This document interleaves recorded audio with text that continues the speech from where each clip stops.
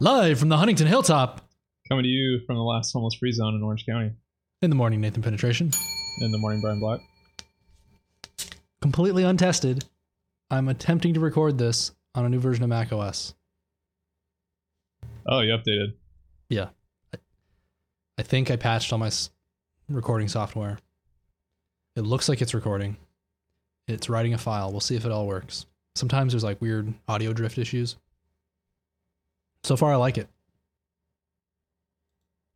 Cool. They split up. Any performance changes that are noticeable? Well, my computer's a beast, so it feels just as fast.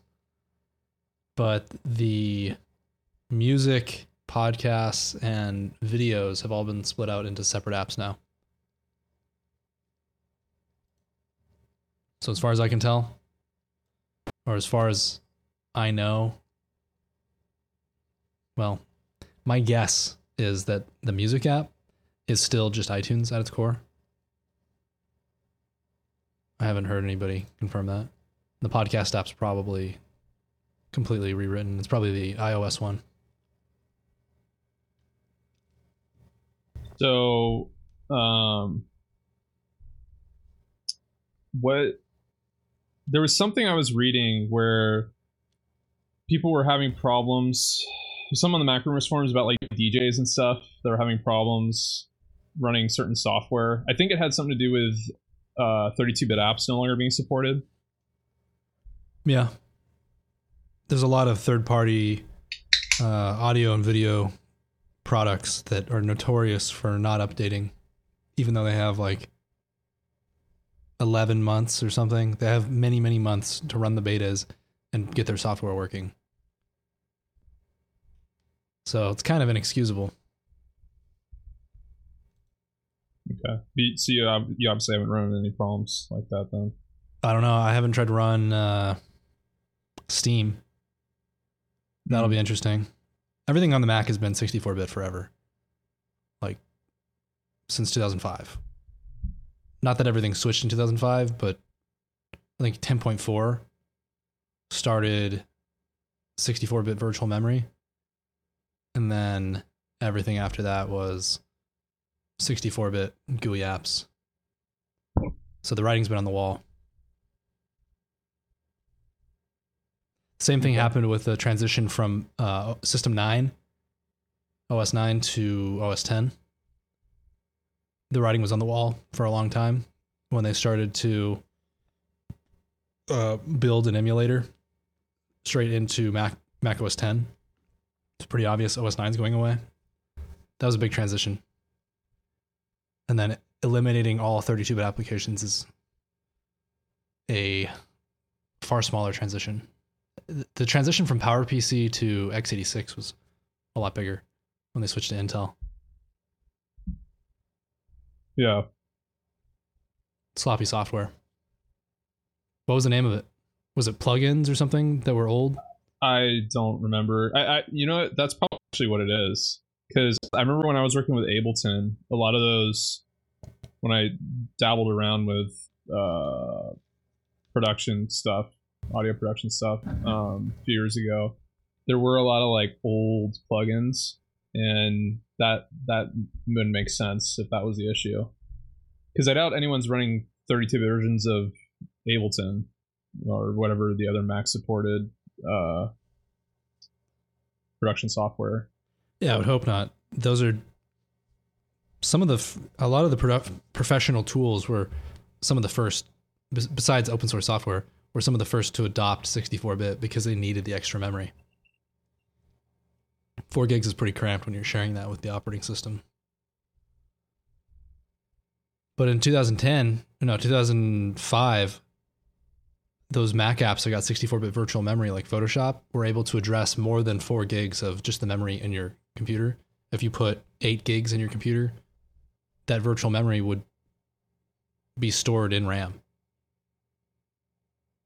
The funny thing is that most modern operating systems, even if they could run on 32-bit CPUs, the 4 gig of RAM limitation would be a problem, but not the problem that it used to be, because now with NVMe drives, the swap is like a non-issue.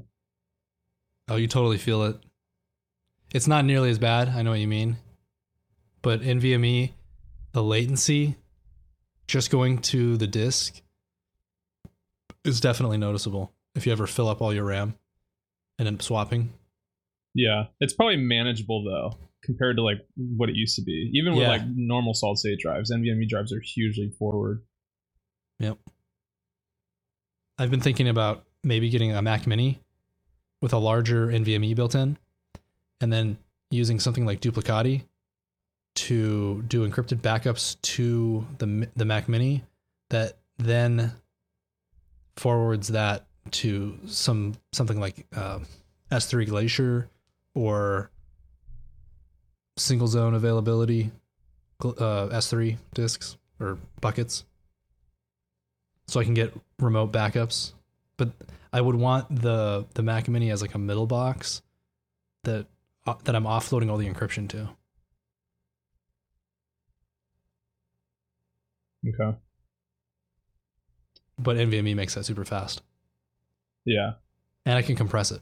So I could use like LZ4, compress the files, and then store, depending on if it's compressible or not, store half the data remotely. Oh yeah, something just came to mind because you're talking about file system stuff. Ubuntu's got like some experimental build for ZFS now. Yeah, they've had support for that since 1604. But it's been experimental though, right? It's not like it's not fully supported yet. I'm doing a lot of hand waving right now. It's been in use since, like, officially, like, people have been using it for real since 1604. Have you run any? I use it all the time. You've been running Ubuntu and ZFS? You can't boot from root. You can't boot the root operating system, the root disk like that. But I use it for if I attach like an EBS volume or something, I could put ZFS on there. I do that if I need to compress stuff in particular. Really, you shouldn't be using any file system except for ZFS, but you're not going to get really good support for ZFS. As far as the last time I checked, which was years ago, you don't get good support for it on the Mac. Oh, I know what it was. The one place I would want to that I really wanted to use it was a large set of disks that I could use for a time machine backup. But the time machine backup, for whatever reason, still requires HFS Plus. Not even their new APFS. If it supported APFS, you could do you could do a perfect snapshot in time and then just replicate those blocks rather than the file copying that it's doing. Because it's using some like crazy hard links and stuff. It's super functional, but how does it work then if you're running like something like what's it called? What was that NAS? FreeNAS? Is that the one that was ZFS? So you could run Time Machine. Yeah, but it's a network. So you can do Time Machine to a locally attached disk that will write the files, and it expects to be able to use hard links and stuff on the local file system. When you do it over the network, it's really cool. They create a disk image. It's a sparse disk image, so it doesn't take up any space until you write to it, and then it grows. It creates a network sparse bundle, and then mounts that, and it shows up even though it's being mounted over AFS or the new like Samba V3 or V4, whatever they're on now. It mounts that as a disk, like an external disk that has HFS Plus on it. So it can still use hard links, and it writes it all into there. But behind that, on the actual network volume, that sparse bundle is just a folder that contains millions of 8 meg files. And it can all be encrypted. The problem I have with those sparse bundles, somehow Time Machine does it correctly. The problem I have with it is I've used them for years, and after you use them for like 6 months, they always get fucked up. Well, and if you're trying to recover a Time Machine backup and it's going through those millions of 8 meg files, isn't that going to take longer? It's not fast. Yeah, I would assume it would take forever. I've heard Time of Machine people, is already slow as hell. I've heard of people taking over a day to restore sometimes. I believe it. If you had a nice fast disk or network access, nothing beats a locally attached disk. Well, it'd be CPU dependent too, also, like how fast the hardware is that you're running the. Why do you think that? I think it's it's I/O dependent. If there's latency, if you have 2 milliseconds of latency over your network versus 1, and it has to fetch a whole bunch of really tiny files constantly, it'll take you 2 times longer. Latency alone will do that. If you had directly attached NVMe, you're talking, I don't even know, nanoseconds? I guess it depends on how many things you're running on that box at once while you're doing that, while you're restoring from the Time Machine backup. I don't think it's working that hard. I think it's just an rsync. It's not like it's checksumming anything. It's really just I/O contention. I mean, maybe it's decrypting stuff, but what most of that's hardware accelerated nowadays. Even if it wasn't, it's AES, so it's like it doesn't. The CPU doesn't even try. AES is really fast. Okay. Wanted to pick your brain about AWS, and well, I'm coming at it from the Azure point of view because that's. No, you're coming at it from a Windows sysadmin. Yes, Azure newbie, Azure newbie point of view. And you're talking about. Well, how about you just tell me what you're saying? So port forwarding, I can't. The only way I've scoured TechNet articles and stuff like that, and apparently the only way you can really do port forwarding in Azure to any extent is you have to run load balancing, and I can't go through. I can just stop you there. Steps in my mind right now. Okay. It's a totally different way of thinking. Each machine. I'm pretty certain Azure does the same thing as AWS because everybody just copies each other. It's a good methodology. In AWS, I'm going to be talking about them interchangeably, but I'm totally AWS focused because that's just what I know. Each machine is in a virtual private network. Amazon calls them a VPC, virtual private cloud, and you can have different subnets inside there. So you have your VPC, and let's just say you're using the 10.00 whatever subnet. Okay. Each machine is going to get its own 10 dot address in that VPC. Right. Each one of those 10 dot addresses for each instance has a public IP that's associated that maps perfectly through that 10 dot address. Unless you're running a load balancer. No, still. So even with the load balancer, you don't set up networks in the the shared internet or shared internet, shared IP framework that type of logic that you use when you set up a small business. You're not putting them behind a single router. You're putting them on a switch, and every single instance has an IP. A public IP to the internet. Unless it doesn't, because you disabled it, but they will. They all will. And you set up security groups per NIC. Well, no, per instance. And you can make the security groups reference each other, so you don't have to reference specific IPs, which is more robust. But when you're running the load balancer, you don't need a load balancer. Unless you're going to be serving websites. Okay. So there's no load balancer in this. Each computer is practically directly connected to the internet. Okay, well, I haven't found any way to... Yeah, I can open 8080 and 3389, but when I do that, it's... Any system in that security group now has that port open to the internet. Right, but I don't want those ports open to the internet. I want to forward those out. to a different port. So that's the issue that I'm having. Even if they are specific to each IP address, run your service on a different port. And that's kind of the issue I'm having with Azure. There's like no like intuitive way to do that I've seen. Well, no, like you have to run it on Windows. You run it on a different port. Yeah, you don't. I mean, I guess you could forward them. It hasn't even occurred to me to do that. Port. They have this service that they try and push. I forgot the name of it, but it's like a security feature that you got to pay extra for, specifically for running remote desktop sessions and stuff like that to your VMs. And there's a little notification that comes up constantly where they're trying to get you to run that. That may be their solution to that problem, but I don't want to tack that on to the billing because I'm already used up. I've used up over half my available credit already. Set up an outline VPN with a static IP.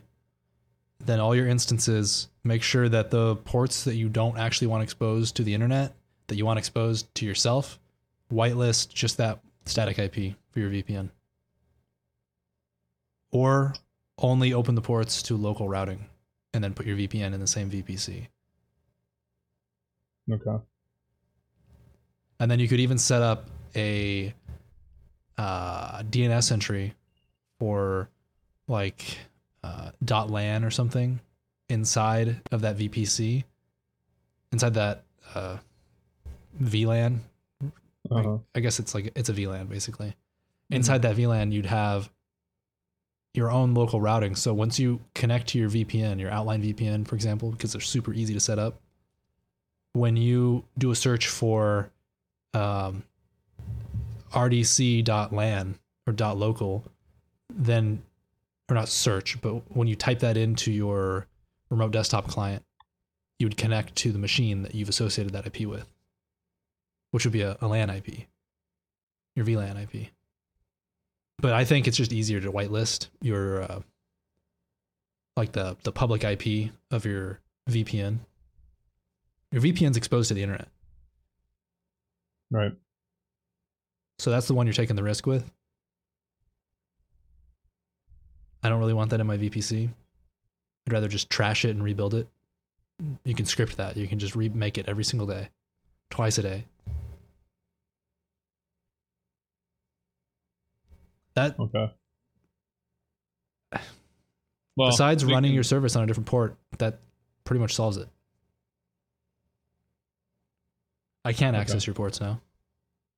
You've whitelisted one IP on the entire internet.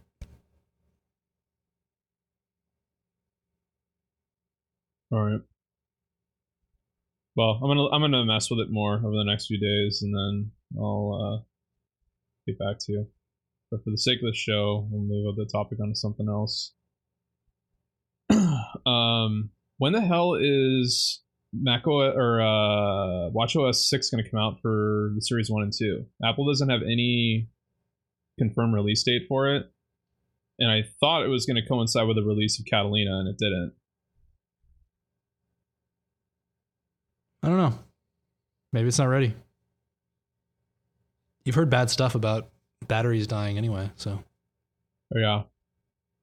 I'd like. It hasn't affected me though. 50%. It's pretty standard for me. Yeah, I can't find anything about it on the forums either. Probably because there's not a whole lot of people out there still running first and second series Apple Watches. They're so cheap now. You can get a Series 3 for like $200. Oh yeah. And then they stopped selling the 4. No, they still sell the 4. They have deals for them. You can get them at Best Buy and stuff like that. I don't know if you can buy them from Apple directly anymore. Okay. Yeah, that's what I meant.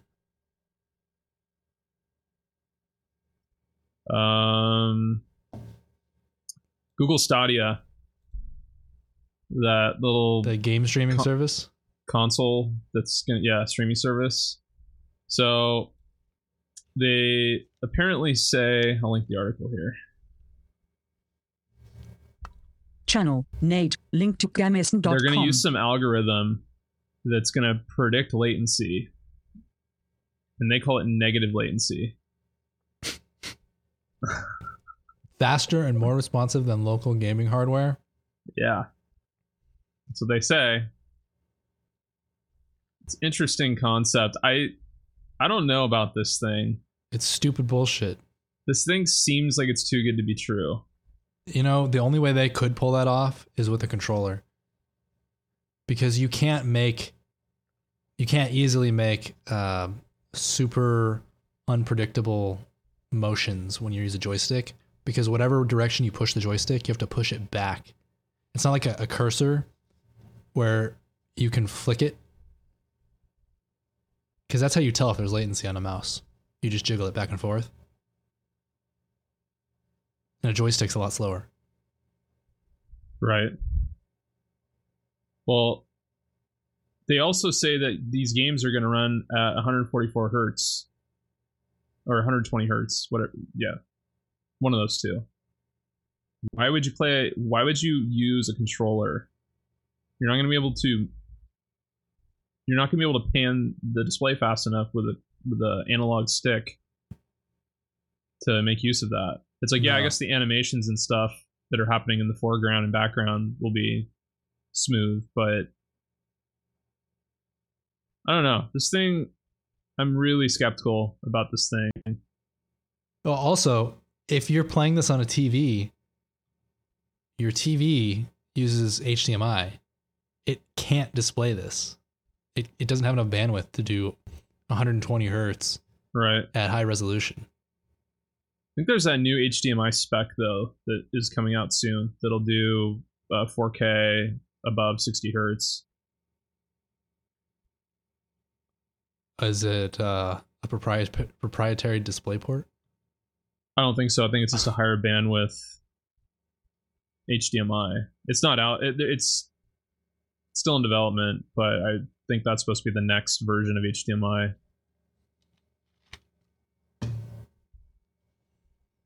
Yeah, you're gonna have to hook up some DisplayPort display right now, but you can't even play it. So, right? Can't you play this in a web browser or like launch? Yeah, stream it to a browser. I mean, I don't know. That was my impression of it. I think the console is what all of these promises are being made on. It's not really. It's I don't even know if you call it a console. It's just a streaming device. I don't know. It's interesting, but I'm skeptical. Like I said. Oh, that reminds me. At the LAN party, I was playing that NVIDIA. What do they call it? GeForce Now, that game streaming service, and over that fiber connection we were on, it was super smooth and very low latency.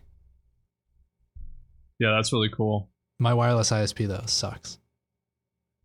It is too inconsistent to keep a really high kill-death ratio. I'm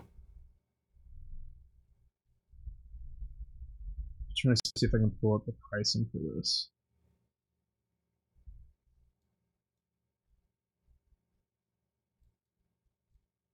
So, oh, it's still in beta. That's why it's free. I thought this was like this was good to go.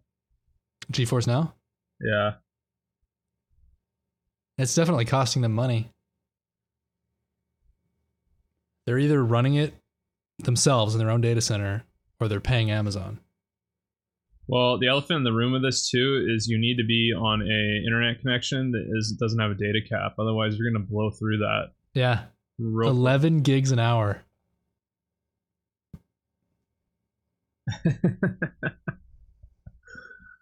Yeah. You basically have to be on Alan's internet service or Google Fiber for that to be worthwhile. Do you have a data cap? No, not with Google Fiber. Not that I know of. You want to find out? Let's see. No, I mean like by blowing through all your bandwidth. I could.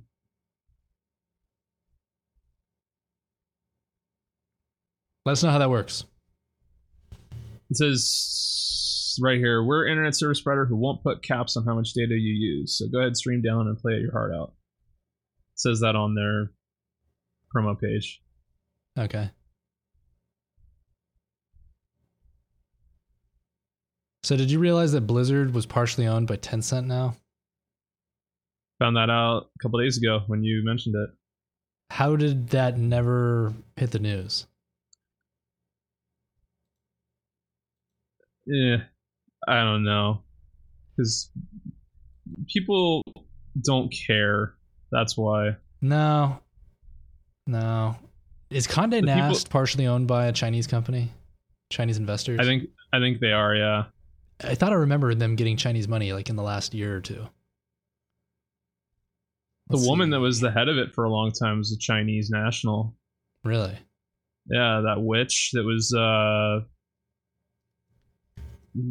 when Reddit became this politically correct bullshit platform.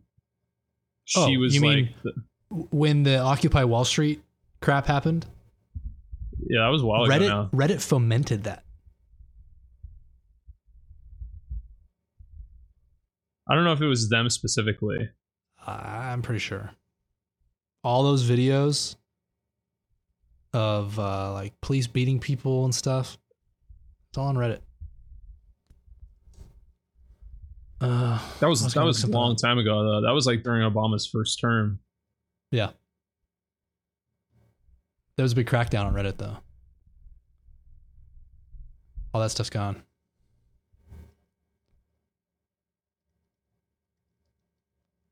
Tencent invest Blizzard. Let's see, what does Google say?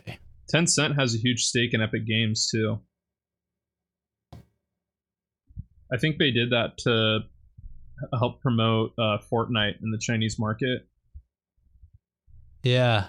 Well, Tencent released the mobile games, so they licensed it or something, and then didn't they rip off that?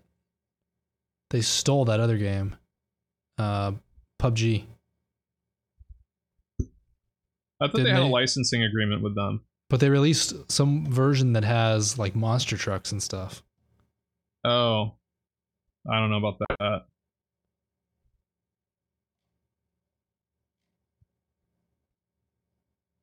Yeah, well, it makes sense why Epic Games went to shit, because I think Tencent has a huge stake in them, like bigger than the stake having Activision Blizzard. So more than $2.5 billion. That's what it says here. Let's consult the Book of Knowledge. 5% stake in Activision. $330 million, 40%. How do you like that magic number? They own 40% of Epic Games. Yeah. That explains why Unreal's dead. Yeah.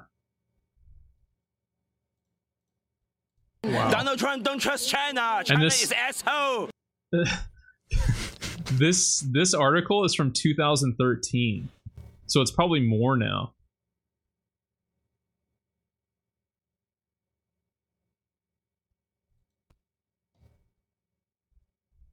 Wow. Well, 330 million is a drop in the bucket, because this 2013 is before Fortnite even came out. I think Epic Games was like reeling back then. I think Epic Games is now a multi-billion-dollar company. Tencent and Alibaba, they have cloud services now that when you look at archive.org and you look back before like 2015, they basically didn't exist. And then out of the blue, around like 2015-ish,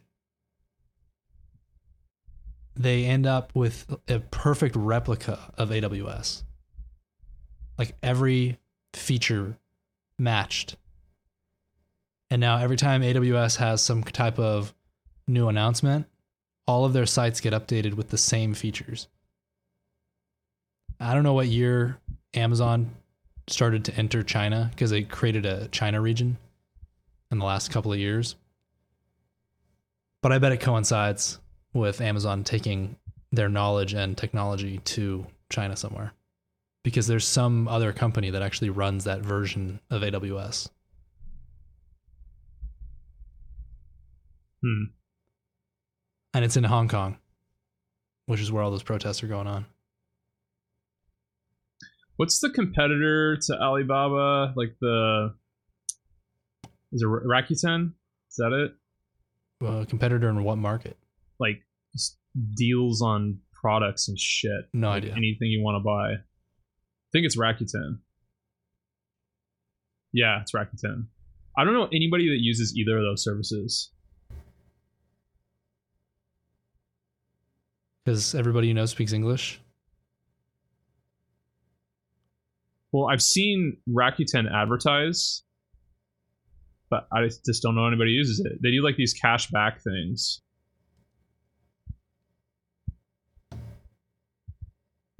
Seems like an MLM type thing.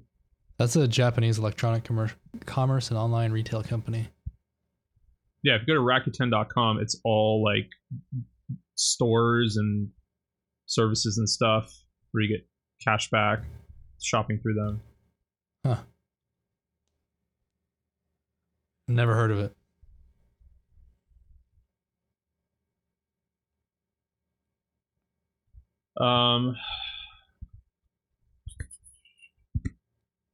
What else we got? One of the former Blizzard developers virtue signaled by canceling his WoW account because of the China stuff going on.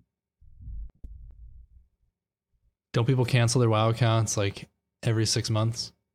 Yeah, well now WoW is big again because of Classic, so that's kind of how they saved that sinking ship. But yeah, it's probably going to drop off again in the ensuing months.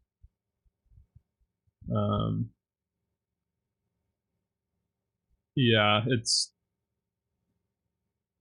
mean, we kind of outlined it already because Tencent has a 5% stake in the company. That's probably why they're pandering to China. And I think Tencent is exclusively developing the new Diablo game that's coming out mobile only. So they probably want to make sure that's going to be a success as well.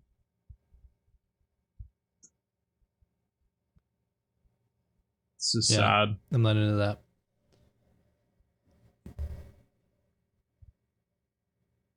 All of the Blizzard launcher crap, you know, they created their own like Steam replica for their Blizzard games. Battle.net. They just keep repurposing that name. Well, it's funny because the game that I've been playing again, Destiny 2, their publisher was Activision, and you actually would run that game through the Battle.net launcher. And then when they gave the middle finger to Activision earlier this year to play it, if you wanted to keep all of your progress in your account, you had to go on their site and export your game data out of the Battle.net launcher and into Steam. That's an ugly hack. Yeah. They didn't have an API for that? Well, no, they do it. They do it for you, but you got to like go to their site, hit connect. Yeah, and then like sign in. It'll prompt the Battle.net login. That's normal. And then but I just found it funny that they moved from Battle.net to Steam, and why wouldn't they just? I mean, they could just run their own launcher because a lot of games do that now. I'm glad they went to Steam because I prefer that. But it's funny because their player numbers like skyrocketed. It's like the number 3 game on Steam now, and it's a 2-year-old game. I mean, it probably has a lot to do with it being free now, also, like the base game being free. Yeah. But yeah, so I've been playing that. I've been enjoying it. It's pretty good.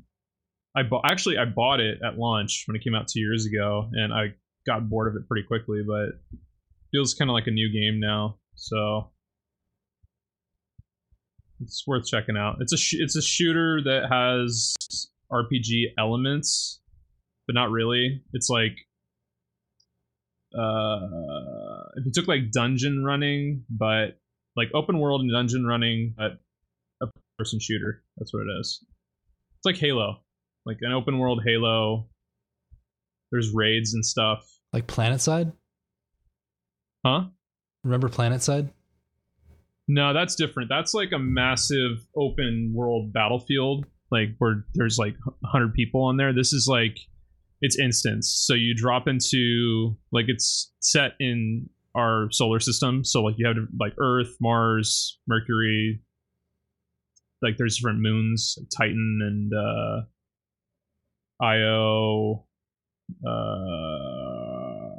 Nessus, and each one is distinctive, and there's different alien factions on there that are warring with each other, and you kill them. And you get loot. You get new guns, armor, and stuff like that. It's like a loot mill game, but they have PvP too. That makes that so unappealing to me. Well, they have PvP, like it's like Halo, like where you're like close quarters combat, and then they have like this one mode, I forgot what it's called, but it's kind of like a Battlefield type mode. That's why I said you probably wouldn't like it, but I suggested checking it out because it's free, and what do you have to lose? But the gunplay is like Halo. It's very similar. So if you liked the Halo gunplay, you would like the gunplay in this. It's from the same developer, Bungie. I don't remember any of the gunplay in Halo. Over shields and breaking through shields. Yeah, I'll see if I can stream it on GeForce Now. If it's been out that long, then I'm pretty sure they have support for it. It just came out on Steam October 1st. That's when they ported all of it over fully. Sometimes you can get the game to close when you're streaming it and then keep Steam open. And they're really expensive instances that you're on, so it is kind of costing them a lot if you end up glitching it. But you could potentially install another game and then launch it through there. Huh. Like I managed to install Chrome. And then you have to launch it through Steam. That's interesting. Yeah, I'm really confused about how they launch, how they're installing the games. Like, do they have the games installed 1,000 times, one for each customer? Or is the data somehow shared? I don't know. So I saw Joker this last weekend, and I'm not going to give any spoilers. Very dark, twisted, depressing. Kind of felt dirty walking out of the theater after watching it, but it's really good though. Like it's really well made, really well acted. But there's a scene in it where, and it's not a spoiler because they show it in the trailers, he's like dancing down the steps and stuff, and a bunch of people got pissed off because the song that they chose to play is a song from a convicted pedophile who's in prison now. I didn't realize that because I recognize the he's song. Dancing like him just in that music video of that song, he's dancing just like him. Channel Nate, and I link think to there's a leaked youtube.com. clip of it. It's uncanny. Yeah, I love that guitar. And it's shitty video because it's someone. Yeah, it's like a cam yeah. shot. He's walking down the stairs. It's the one that's in the trailer. And he's dancing briefly. just like him. And I think it's funny. I think they intentionally did that. Because it was like, in the music video, he's on stairs. Yeah. It's a stage. It's a terraced stage, but he's on stairs. Yeah, it looks just like him. One of the jokes in the YouTube comments was, what's Gary Glitter's favorite chord? A minor.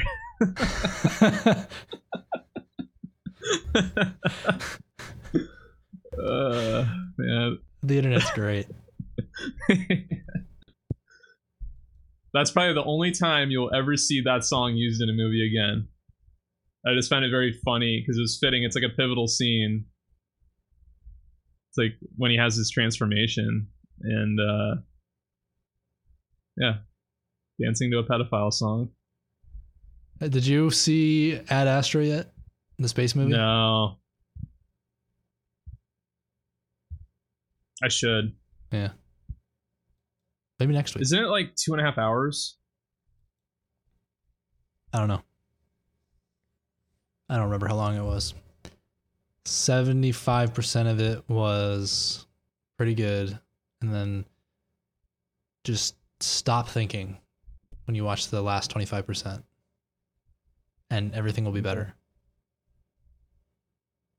Anytime you're like, but just stop thinking. I know there's chimps involved. I had some of it spoiled. Oh, yeah, that was scary. Maybe we can talk about it next week.